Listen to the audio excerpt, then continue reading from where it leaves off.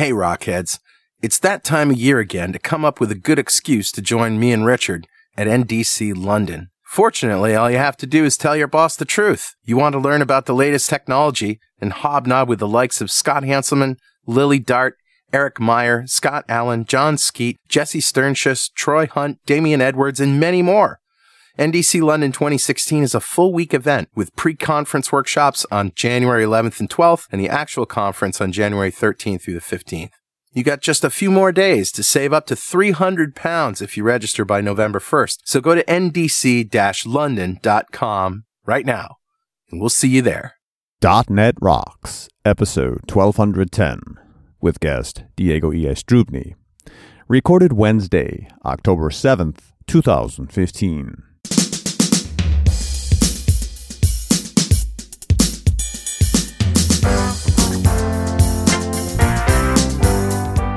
Hey, it's .NET Rocks. This is Carl Franklin. And this is Richard Campbell. We're here again.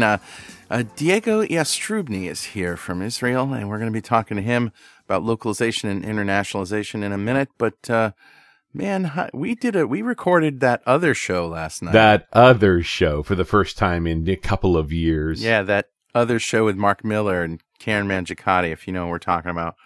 It's a not safe for work show. Not safe for work. No. Not safe for humans. Not safe for humans. That's what we should call it. Yeah, NSFH.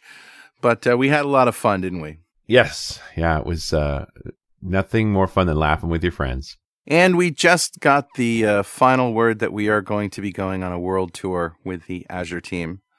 And the Azure tour is going all over the place. We're only doing 5 of the events, but we'll be in Stockholm. Yeah, November 18th in Stockholm. Yep. December 2nd in Tel Aviv. Yep. December 7th in Paris. And then we're over in Frankfurt for February 26th and Budapest for March 1st. Budapest. I can't wait to go there. Yeah.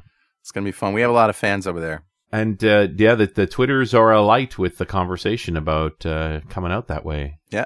Yeah, I'm excited. I'm really looking forward to it. It's going to be a lot of fun. And we're going to record a show in every one of those 5 places, right? At least one. Yeah.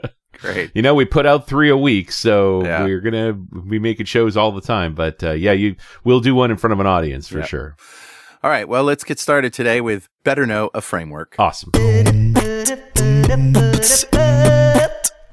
All right, buddy. What do you got? Well, this is something that I come back to every once in a while just because it's one of those key pieces of technology that everybody needs to know. And I had one of the guys working for AppV Next was beating his head against the wall until he found this. And I'm, of course, talking about the SQL Database Migration Wizard.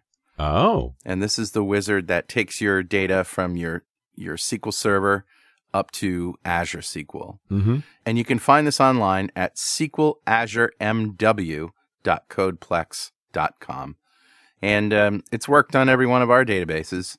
It's just a wonderful wizard of a tool. Wow, and right up to date, too, right? They're running for SQL 2014. That's good news. Yep, it was just updated in June of 2015. I always worry when I find stuff still on Codeplex, right? Yep, So it's sort of like GitHub's supposed to be the place, but, you check the dates on stuff right away, and there it goes. Yeah, it doesn't really matter. I mean, it's there. Totally current. And it's current, and download it and use it. Yeah. It's good. That's awesome, dude. Good find. Yeah, know it, learn it, love it.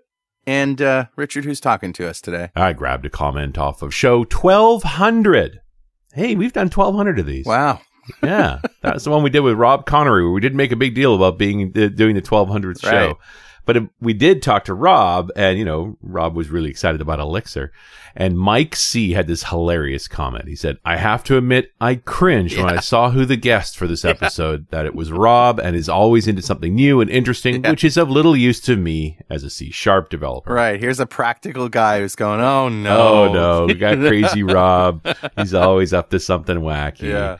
However, since Rob is always so entertaining to listen to, I decided to play it on my commute, thinking I could switch to something else if I lost interest. Yeah, you can always do that.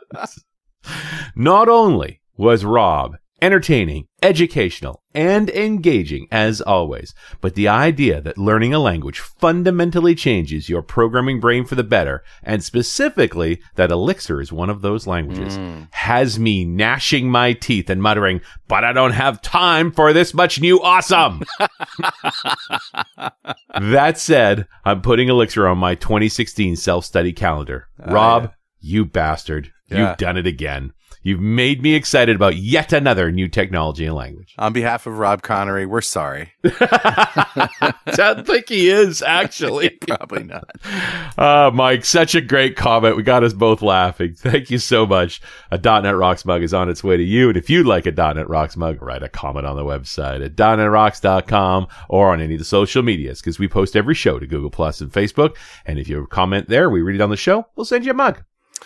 And now let's turn to our guest. Diego Iastrubni is a software engineer with more than 10 years of experience in web development and embedded Linux and Android internals. Diego is currently working as a mobile developer, and in his free time, he is an avid StarCraft 2 player. And yes, he is single. And, you know, I think as long as you tout that avid StarCraft 2 addiction you have, you'll stay single. Just Especially saying. on this show, yeah. StarCraft is an amazing game. It's got a great story behind it. Yeah. But the really competitive players, mostly South Koreans. There's like TV channels in South Korea dedicated to playing StarCraft. Wow. It's serious business. Well, welcome, Diego. Thank you. So, Diego, the topic here is localization and internationalization. This is always one of those topics that developers either embrace at the outset of a project, or it's one of those things they really don't look forward to doing after the project has been finished. And I suppose you're in the camp of, you know, as you code, put your resources in a place where they can be, you know, changed and updated. I don't know. What's your take on that whole thing? I do it from the day one. It's, my phone personally is running on Hebrew. When I start developing some application, I need to test it in Hebrew, which is a lot of challenges. Sure. Yeah, you're pretty much talking one of the toughest languages of them all, right? Right to left, and actually, Arabic is a little more complex than oh, Hebrew. really? Yeah, we'll speak about it in a few minutes. Okay.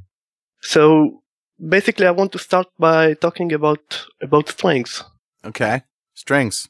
Strings, the most basic string in every program language, I think. Yes. Strings are good.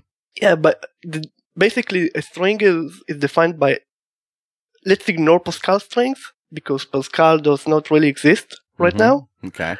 So we have a string defined by its beginning. And in all DOS, it was defined by a $sign at the end. Right. But right now we use an terminator string. So we know the start and the end. And in the middle, each byte represents a character, right? Mm-hmm. Well, you say a null terminated string, but which language are you talking about? C++? Because managed strings are a bit different, aren't they? Ooh, so talking to a Linux guy here, so managed code, yeah. So the beginning we had ASCII, which was 1 byte per character. Yeah. And life was good. Yeah, for you. Good answer. I mean, take your application and move it to Greece or to Russia. Exactly. Or the Orient. I mean, the kanji. So ASCII was not enough. We started doing these hacks about code pages, meaning the upper 120 bytes were different per country. We agreed that the lower 127 were the same, but the upper bytes were different. And at some place in history, we decided that we need something more. Yeah. So we invented Unicode. Unicode. Which means 2 bytes or 4 bytes per character. 2 or 4? So let's say it's 4 bytes per word. Okay? Then we broke all legacy code because it expects 1 byte per character. Right. So we started using UTF-8, which is a nice trick. It's not really encoding. It's a transport method. Yeah. So this is one thing I find a lot of developers, especially in our world, the world of managed code, know that they have to use UTF-8 encoding for things, but not really sure why. Because Microsoft uses UTF-16. Okay. So things got broken really bad. Basically, UTF-16 is a bad idea because you don't have notion about which is the first character. Are we talking little endian or big endian? Right. UTF-8 solves everything. You know exactly. You need to read a byte. The most significant bit is on. You read another byte. So let me do some clarification here, and I'm reading from Wikipedia. UTF-16 is 16-bit Unicode transformation format. So that's capable of encoding all 1.1 million possible characters in Unicode. The encoding is variable length, as code points are encoded with 1 or 2 16-bit code units. So the problem with that is that, it's 16-bit? No, let's think about it. You have a legacy application who reads a byte. Right. And your application is reading 2 bytes. It's writing 2 bytes. Right. So it just doesn't work. So let's assume that from this point on, everything must be UTF-8 encoded when you send it through the network or saved into a file. And you said UTF-8 is a nice trick, but it's also a character encoding that uses Unicode, but it's variable length and uses 8-bit code units. How does it get, because it's backward compatible with ASCII, but how does it get values that are greater than, what 1 byte can hold? So the trick is quite simple. If the most significant bit is 0, then you basically expand the byte to 4 bytes. Oh. If the upper bit is 1, then you start reading more bytes. That's brilliant. I didn't know that. That's really cool. The UTF-8 Wikipedia page is a nice example. I strongly recommend it. Okay, great. So UTF-8 is basically compatible to Latin 1 or ASCII. Mm-hmm. So let's assume that the problem of transferring network strings is solved. Mm-hmm. Okay? Now the next problem is, so you guessed it, BD, bidirectional. Right. What does it mean? Let's write a simple routine to display strings on a screen. You start from the left point, and each time you get a new character, you advance by 8 pixels. Right. Okay? You're just drawing the letters on the screen left to right. Mm-hmm. Yeah. What happens with Hebrew? You need to wrong. start from the right. Yeah, it's backwards. Right.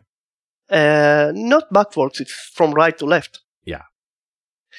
What happens when you start mixing Hebrew and letters, for example? Letters, numbers, digits. Your head explodes. Basically, yes, because the cursor starts moving from left to right again, not from right to left. So even in Hebrew, the numbers will be displayed left to right. So 100 is still 100, but it's written right to left. So you've got the words going right to left with the left to right number in the middle of it.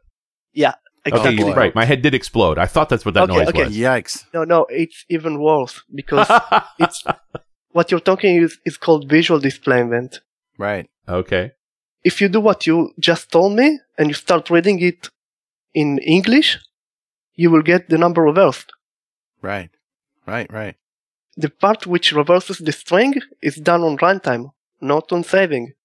So I have a dumb question because I've never looked at Hebrew Windows, but is there different technology in Windows, the Hebrew language pack or whatever the module is or the version of it that displays text from right to left, or does it somehow figure out, like, is it a word wrap problem?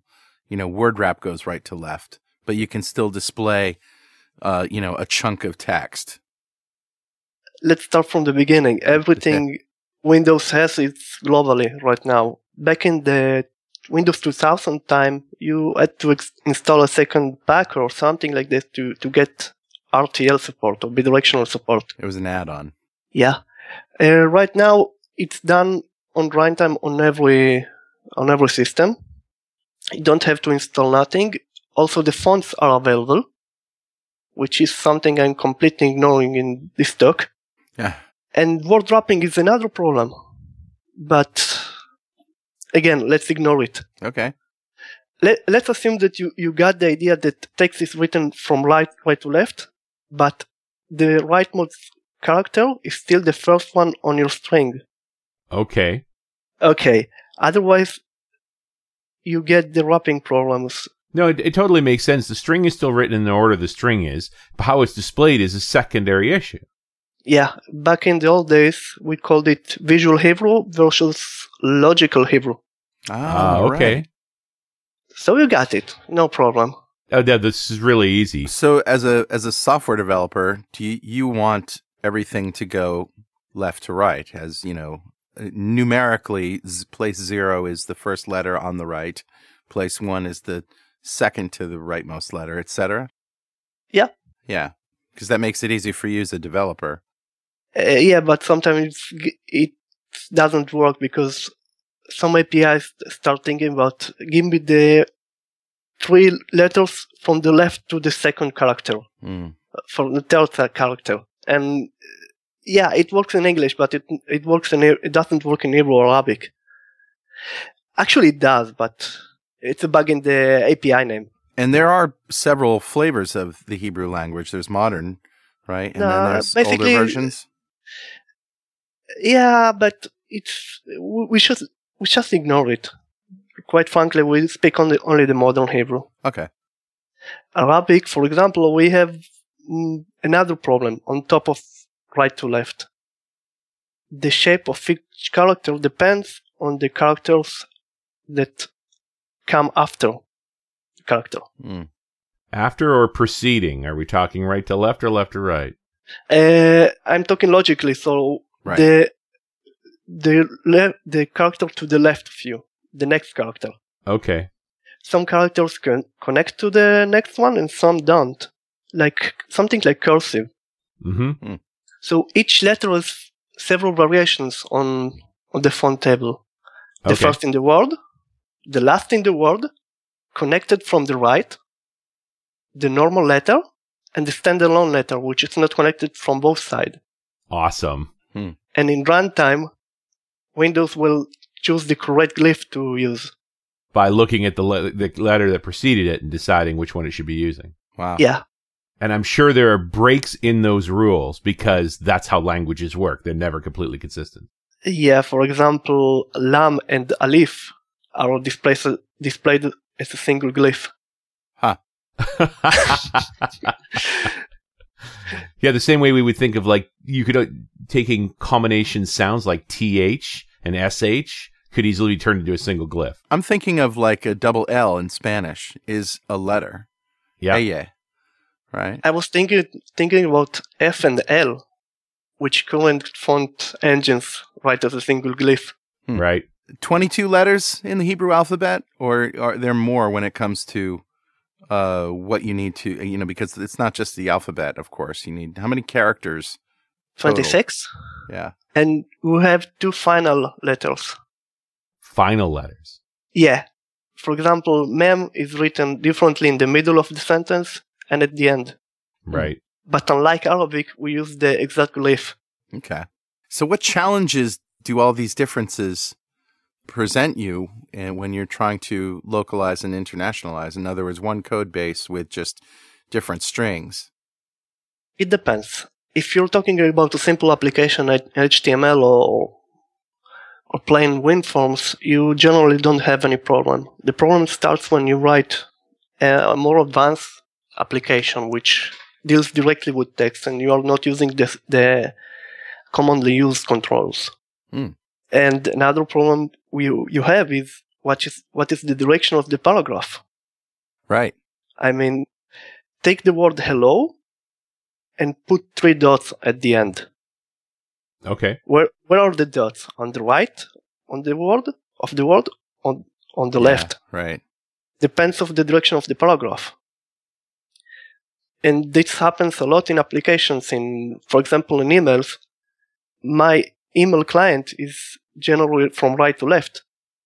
So many times I see text reversed in English because it inherits the direction of the paragraph of the web UI. Okay. People forget that the default direction is left to right, LTR on HTML. Yes, it is. But not for me. No. So people always forget to encode to put the HTML tags inside an LTR paragraph. Wow. So I guess, you know what, in a perfect world, wouldn't it just be great if all those strings were just in some resource somewhere, and then whatever browser or whatever version of Windows would just know what to do with it? You can't. Yeah, it's impossible? Yeah, because you can't guess the direction of the paragraph. Right. If your paragraph starts with a word in Arabic, does it mean it's an RTL sentence or left to right? Wow. You need to specify it. You can't guess it, yeah. One of the tricks Google does, for example, in Gmail and in Google Talk, I think, it looks at the first strong character of the word, of the paragraph. If it's RTL, Hebrew, Arabic, Indic, some Indic languages are also right from right to left.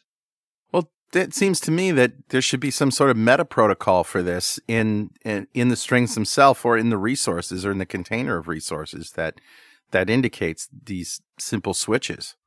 On the Unicode protocol, the definition says an upper level protocol will define the direction of the paragraph. Right. Which means on HTML, a p tag with the correct attribute, or in Word, you must select the direction of the paragraph. Mm-hmm. Many people forget about it, and yeah. I see pages broken. So how much of this does something like the framework just take over for you versus you have to figure this out yourself?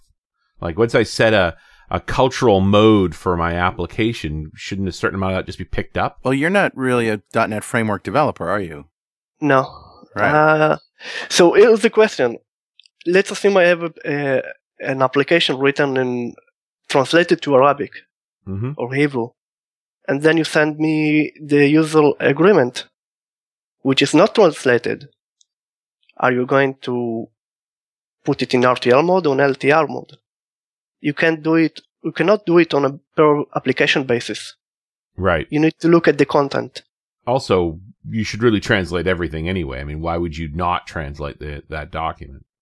Because you don't always have the options. Right. Twitter. Let's assume you start writing tweets from other people in your application. You don't have control about what is displayed on your application. Not always. No. Yeah, so now you're literally importing other cultural modes into your app, essentially. Yeah, as I said, this must be done per paragraph, not per form or per application. And I do need to iterate one more time that this is a problem on the Linux platform, which is your platform of choice. No, not always. You have, as I've said, these problems happens on HTML. Right. Sure, but I mean, whatever is serving up that HTML may have localization or internationalization features. You know, ASP.NET comes to mind. Again, let's assume you write an application and you're displaying it in English, and I send you an Hebrew message. What is the direction of my message? Right.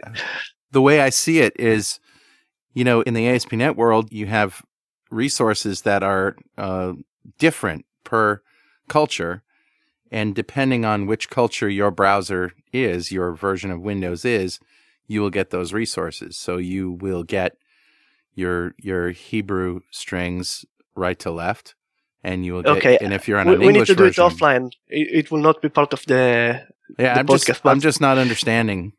Okay, see what I sent you over Skype. Okay. Is it left aligned or right aligned? Yeah, that I have no idea because I don't speak Hebrew and I don't read it. So, but what I'm saying is, if I mean, that's you in a chat window, right? But if you went to a website that had some localization code that understood what my collection. Look at what I sent you. I sent you a few letters and a few dots. Yeah. It should be right to left, not left to right. Right, but there's no software that tells me that that tells me that I'm using a Hebrew version of Skype, and therefore it should You don't have switch to me. That's the problem. You're not using an Hebrew version of Skype. Yeah, that's You're right. using That's your what Skype. That's what I said. It's a bug in Skype. It should detect the direction of what I'm sending you and display it correctly. Oh, okay. Okay. Yeah, I guess it's the question is, should it reflect your cultural mode since you sent it, or his cultural mode because it's his machine? And again, not culture mode, but the content. And I think Skype would prefer to just translate it. Oh, eventually, one day. I've seen the demos. Yeah. I mean, I think you've now piled on all the fear. We're scared. This is hard. Yeah. What makes it easier? It's done already. You don't need to worry about how the string is displayed on the screen. It's done for you by HTML or web forms or Cockup or whatever. Right. So I just wanted to make it clear so you know there is a property called direction. Direction. Yeah. Direction of paragraph. Many people don't understand it. Mm. And where is this in HTML? You have a CSS attribute called direction, which has two values, LTR or RTL. Right. Right to left or left to right. Yeah. And people just don't set, there it is right there. It's the direction tag in CSS. I did not know this was there. Very cool. Hey, Richard. Yeah, buddy. You know what time it is? It must be that happy time again. Yep. It's time to translate the last show's joke into a language everyone understands. Left to right or right to left? You ready? Okay, I'm ready.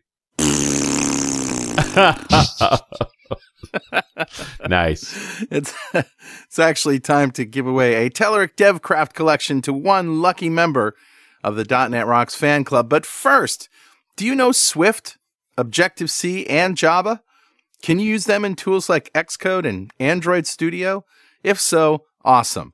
For everyone else, there's NativeScript, a cross-platform framework for building native iOS and Android apps using skills you already have. JavaScript or TypeScript, CSS, and XAML-like XML markup. Start building your dream native mobile apps today. Use the NativeScript CLI for free, or use NativeScript in Visual Studio with a Telerik platform subscription, which enables you to build iOS apps without the glowing apple. Get started for free at www.telerik.com/nativescript. Awesome, dude. Who's our winner? Today's winner is Niles Walter. Congratulations, Niles. Golf clap for you. Or is sir. it Niels Walter? I think it might be Niels Walter. But anyway, He's Niels, congratulations. You just won the Telerik DevCraft collection. That's a big pile of awesome from Telerik. And while you're there, check out NativeScript. And if you don't know what we're doing here, go to .NETRocks.com, click on the big Get Free Stuff button, answer a few questions, and join the .NET Rocks fan club. We have thousands of members all over the world, and every show we like to give away stuff from our sponsors. And every December we give away a technology shopping spree worth $5,000 to one lucky member of the .NET Rocks fan club. But you got to sign up to win. And we'd like to ask our guest, Diego, if you had $5,000 US to spend on technology today, what would you buy? I'm just looking at a Tyrus 5 keyboard. Oh, what is that? Yamaha keyboard. Oh, a Yamaha keyboard, like for playing, not typing. Yeah. Yeah. It's an epic device. Nice. What's the model number again? Tyrus 5. Oh, Taros 5. Okay. It's spelled Tyros. Yep. On the official site, it says $6,000. More than 6. Wow. Well, there goes your money. Yeah, really. Yeah. So you play music as well, Diego? I play a little bass, and I'm more the keyboard type. So this is an Arranger workstation, isn't it? Wow. This looks like beyond just a keyboard into the computer that plays music kind of thing. Wow, looks cool. Oh, and they have different keyboard sets. There's a 61 key and a 76 key.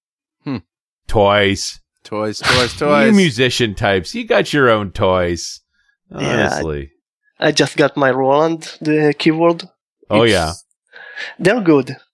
Yeah, I've had some Roland gear, not a keyboard, but, MIDI players and things like that over the years. They're great products. I'm a Nord guy myself. I like the Nord keyboards, mostly because they're great for performing. Everything's sort of right, the buttons are right there to switch performance modes. It's cool. Cool, though. Yeah, no, I really like this. I saw the picture with the keyboard on its stand with the speakers, the subwoofer, and so forth bound on it. It's quite a rig. Yeah. That's nifty. Yep. All right. That's new. We've never had that before. That's cool. So we were talking about the CSS direction tag and JavaScript. I guess let's stay in that vein and just talk a little bit more about the challenges. So there's the difference between direction and alignment. Okay. You can't mix this. And the best way to really comprehend the difference is open a text editor and write a div. Inside the div, type hello and 3 dots. Copy it 4 times. And each time, do a different variation of alignment and direction. Mm-hmm. Right. So you're going to have left aligned left to right aligned left to right aligned right to left, and left aligned right to left. Yeah. Is it going to be different between browsers? Tell me it's not going to be different between browsers. No. We passed this. Okay. That works. That will work, and it will tell you what's the difference between direction and alignment. You need to really understand it. Okay. They can be different. You can't assume that every right aligned text is RTL text. For example, imagine a chat application. Mm-hmm. On the left, you see what you're sending, and on the right, what the other side is speaking. Right, yeah. We use alignment for other reasons than just localization. Well, don't. It doesn't work. Stop that. No, really. In new applications, you see the person name and the text is always below. Right. So you can align and direct and use the correct direction for Hebrew and Arabic. Otherwise, it will be a complete pain. Right, it's a mess. Yeah, my name is written in Latin letters, but right. I usually speak Hebrew. Right. Mm-hmm. How do you align it? To the left or to the right? I don't know. What's the correct policy for that? Again, my name is left aligned, but the content of the message is right aligned. Awesome. Wow. Yeah. My head hurts. Now, if we're working in JavaScript and we're trying to localize an application, I mean, most of the time those strings are just text in the HTML. Do we actually need to encapsulate them in JavaScript and to be able to change them out easily? One of the tricks I've seen is doing some PHP preprocessing on it. So the translation gets done on server side. So you select that, you determine the language on the server side and pull the appropriate strings, or do you make separate pages? No, never different pages. Maybe different pages. For example, I'm looking at MSDN, it contains an ENUS prefix somewhere. So it's somewhere a different language and a different page. It's a nice question. Yeah, in the .NET framework, we have not only languages, but we have cultures, and the culture determines those things like whether the language is right to left and all of that stuff. And that's why, Word for Windows and Hebrew Windows works differently than the other one. An English version, even though it's technically the same code base. Yep. Another thing you need to think about is numbers. For example, what is the decimal separator? Right. Is it a comma or a dot? You have on Android you have date format, a class. On iOS you have date formatter, and on C# you have system.globalization.culture.info. Right. So when you're getting strings that they are numbers, you need to know what the other side is sending you. Is it sending you NUS letters, numbers, or is it something localized? For example, in Arabic, we don't use the same digits as we do in English, for example. They have different letters for 0, 1, 2, 3. I would think that the numbers are stored with the dot decimal separator internally. It's just how they're displayed that matters. Yeah, that's the problem. Okay, let's think of a good example. Mm-hmm. You have a shortcut, and you start adding the values of the items you're buying. You do the math on plain numbers, and you need to display on HTML. Are you displaying them with the Arabic numbers we are using, or the Indo-Arabic numbers that it's used in Arabic? Think of it as Roman letters, Roman numbers. You do the math on normal numbers and you display them differently. Right. Also, the parsing is different sometimes. And who decides that? Like, is that comes down to the individual user? If you're used to reading Arabic but you prefer the Latin numbers, you could set it that way versus preferring to display the Arabic numbers? I'm not really an expert on Arabic, but I think that they use the other numbers instead, the Indo-Arabic numbers, not the Arabic numbers we are using. Mm-hmm. What happens is that the digit numbers we are using, you and I use, are called Arabic numbers. Right, of course, just to make it worse. Yeah. We're actually, it's actually the Arabic number system we're using in the first place, although in Arabic, the number system's different. The display, not the number system. Right, you're right. The system's the same, the display is different. Yeah. This isn't complicated at all. I don't know why people worry about this. Try doing math in Roman numbers. That's going to be fun. Oh, yeah. Yeah, multiplying Roman numbers is no fun at all. Are there other CSS tags we need to know besides direction and alignment? Not that I know of. Okay, so those are the main ones, and I didn't know about them either. So that's a good point, just to be aware of the fact that part of this is done that way. And obviously, there's a UTF setting, but there's no general localization settings in HTML. No, you always use UTF-8. Right. So you just use UTF-8, fewer problems, and then the rest is up to you in CSS. Yeah. There is the language settings. Yeah, it should be part of the heading and not of the HTML, not part of the HTML headers, but part of the TCP packet or HTTP packet. How is it called? But there is the language code setting. In Canada we talk about FR-CA, which is Canadian French. Yeah. Yeah, that's the culture code. Yeah. So there's just culture codes, or there's also the lang selectors in CSS.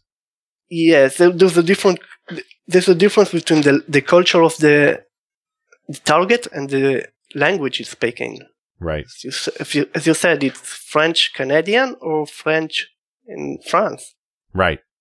I wonder if you both use the same numeral system. They use the same number system, but somehow they managed to make the language different, and for different reasons in different ways. Because why wouldn't you have more than one version of French? Haha. Or Spanish. Yeah. Well, goodness knows the Spanish have lots of variations depending on the country. Yeah, I'm doing this at work, and we need to find the exact word which will not offend this part of the world. Good luck. Yeah. What about doc type declarations? Is that kind of obsolete now? That's all the old HTML4 stuff. HTML5 just says doc type HTML. Don't mess around with it. Yeah. Okay, good. Because I never understood those. It will also get you the new HTML5 features. So use HTML5. Use UTF-8. Right.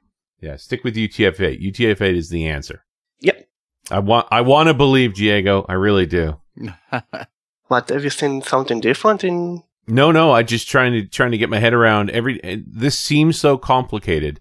I'm struggling to believe any simple answers on it. No, when people are involved, as you said, there's nothing simple. Yep. Yeah, another example of how things are complicated. Let's assume you have arguments on your string.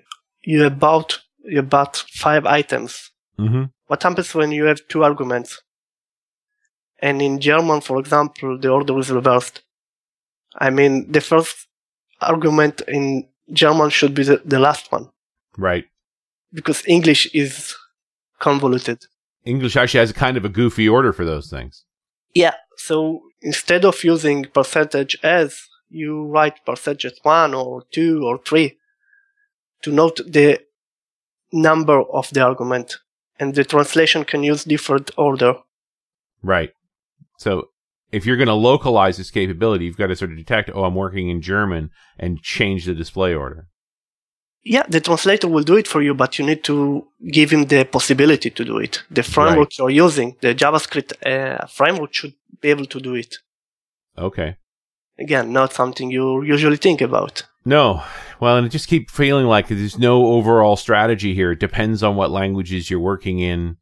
I'm just trying to get my head around how much encapsulation I have to do. Not language, culture.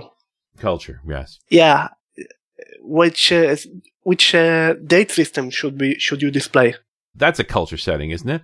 Yeah, but still, you need to remember, are you using I try to remember the other systems. I know the Hebrew calendar, the Hijri calendar. In India, they use several calendars. Yeah, they've got some old calendars as well. But even if you just go with the American month, day, year versus the European day, month, year versus the UN standard year, month, day. And you're still on Gregorian date.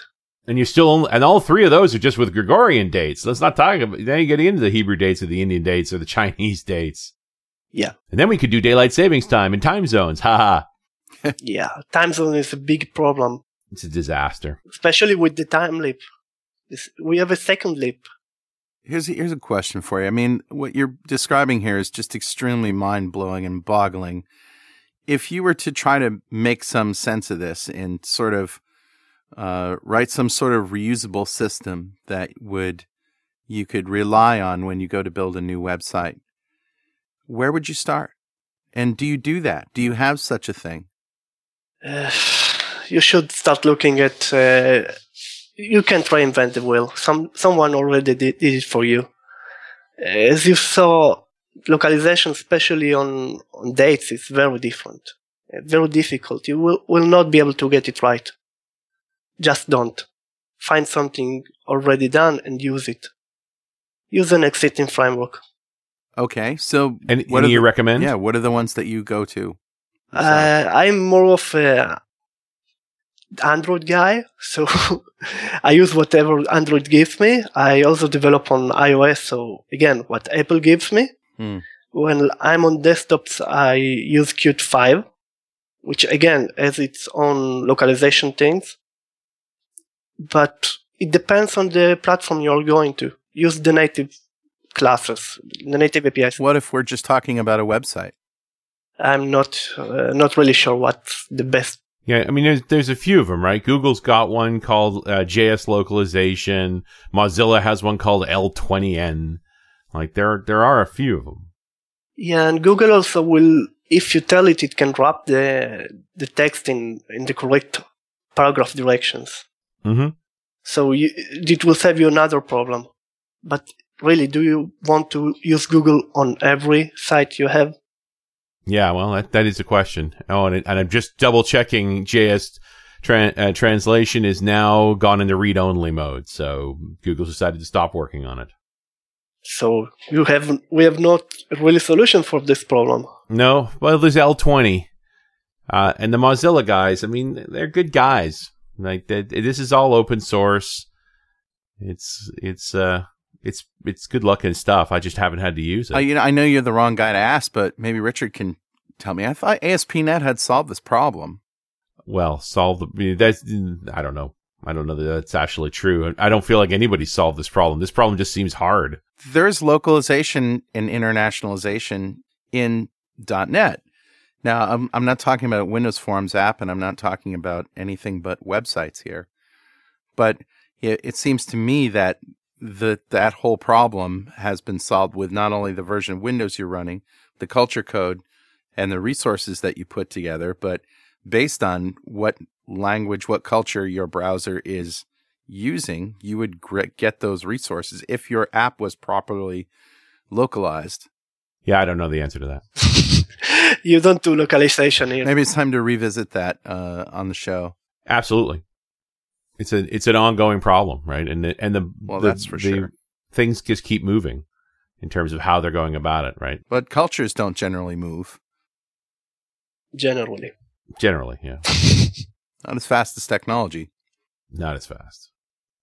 But like I'm looking at the Microsoft.NET internationalization documentation, and it's from 2005. Yes, which would indicate that the problem was solved in 2005. Or it's being ignored. Yeah, one or the other. Yeah, I can't believe that. I'm looking into translating JavaScript. All I get is Canvas translate, and really no good solution for this.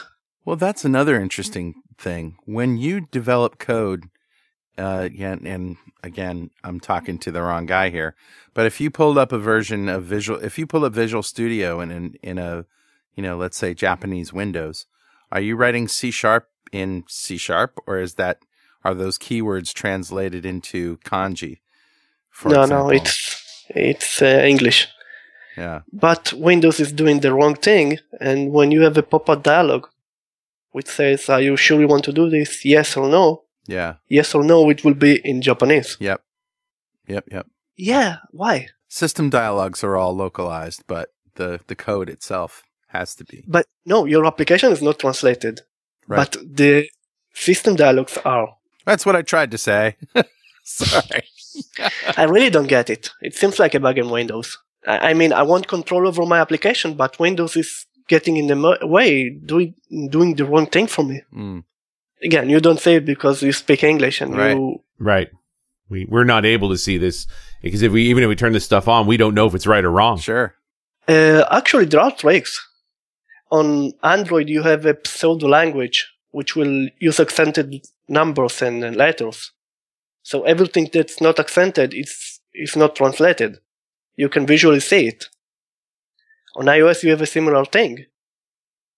I think in Windows, there was once upon a time some pseudo language. I'm not really sure about it. As you said, I'm not the correct guy here. Right. It'd be interesting to see what Microsoft, and we should talk to somebody about this too. It'd be interesting to see what Microsoft has done with Universal apps, or maybe even WPF apps, in terms of localization. And I mean, I know we've had resources in these kinds of apps for a long time, but that doesn't mean that as a programmer there isn't anything extra you need to do in order to publish your application in different languages. Yeah, and resources are really, really hard to use as a developer. Well, that's true, but I mean, it's the cost you pay for being international. No, not exactly. In Android, you assign a string, and you want to translate it. You just press Alt and Enter, and it will automatically use the engine to translate it. It will generate a result string, and your code will be changed. It can be done. On iOS, you use the string as the translation index. You wrap your text in a nice function that eventually gets triggered to the correct resource. Mm-hmm. That in C# or no, well, in C#, let's call it a WPF app. You have, or even a Windows Forms app. You have resources that essentially you can either put them in a dialog, but they go into an XML file. And you need to read the text manually, or the framework does it to you? The IDE does it for you? No, you read them. You read them through the API. Yeah, that's another step a developer will need to do. And that's right. Yep. We are lazy. We're not going to do this. Yeah, well, if you can figure out Objective-C, you're not lazy. Actually, I migrated my application to Swift. Okay. Because you're lazy. Good answer. But there's an interesting angle on this from the mobile device perspective, because certainly people, you can't talk a more personal computer than someone's smartphone. Sure. They want their language. They want their culture formats. Yeah. Well, my head is swimming now, and I'm really interested to see the discussion on the website or on the mobile apps for this. This should generate quite a few comments and a few discussions. Yeah, hopefully solutions as well. Hopefully solutions as well, right. But, we have such awesome fans, and they're so civil. There won't be flames. I promise. No flames, guys. All right, Diego, thank you very much for joining us. Thank you. It's been a pleasure to talk to you, and we'll see you next time on .NET Rocks.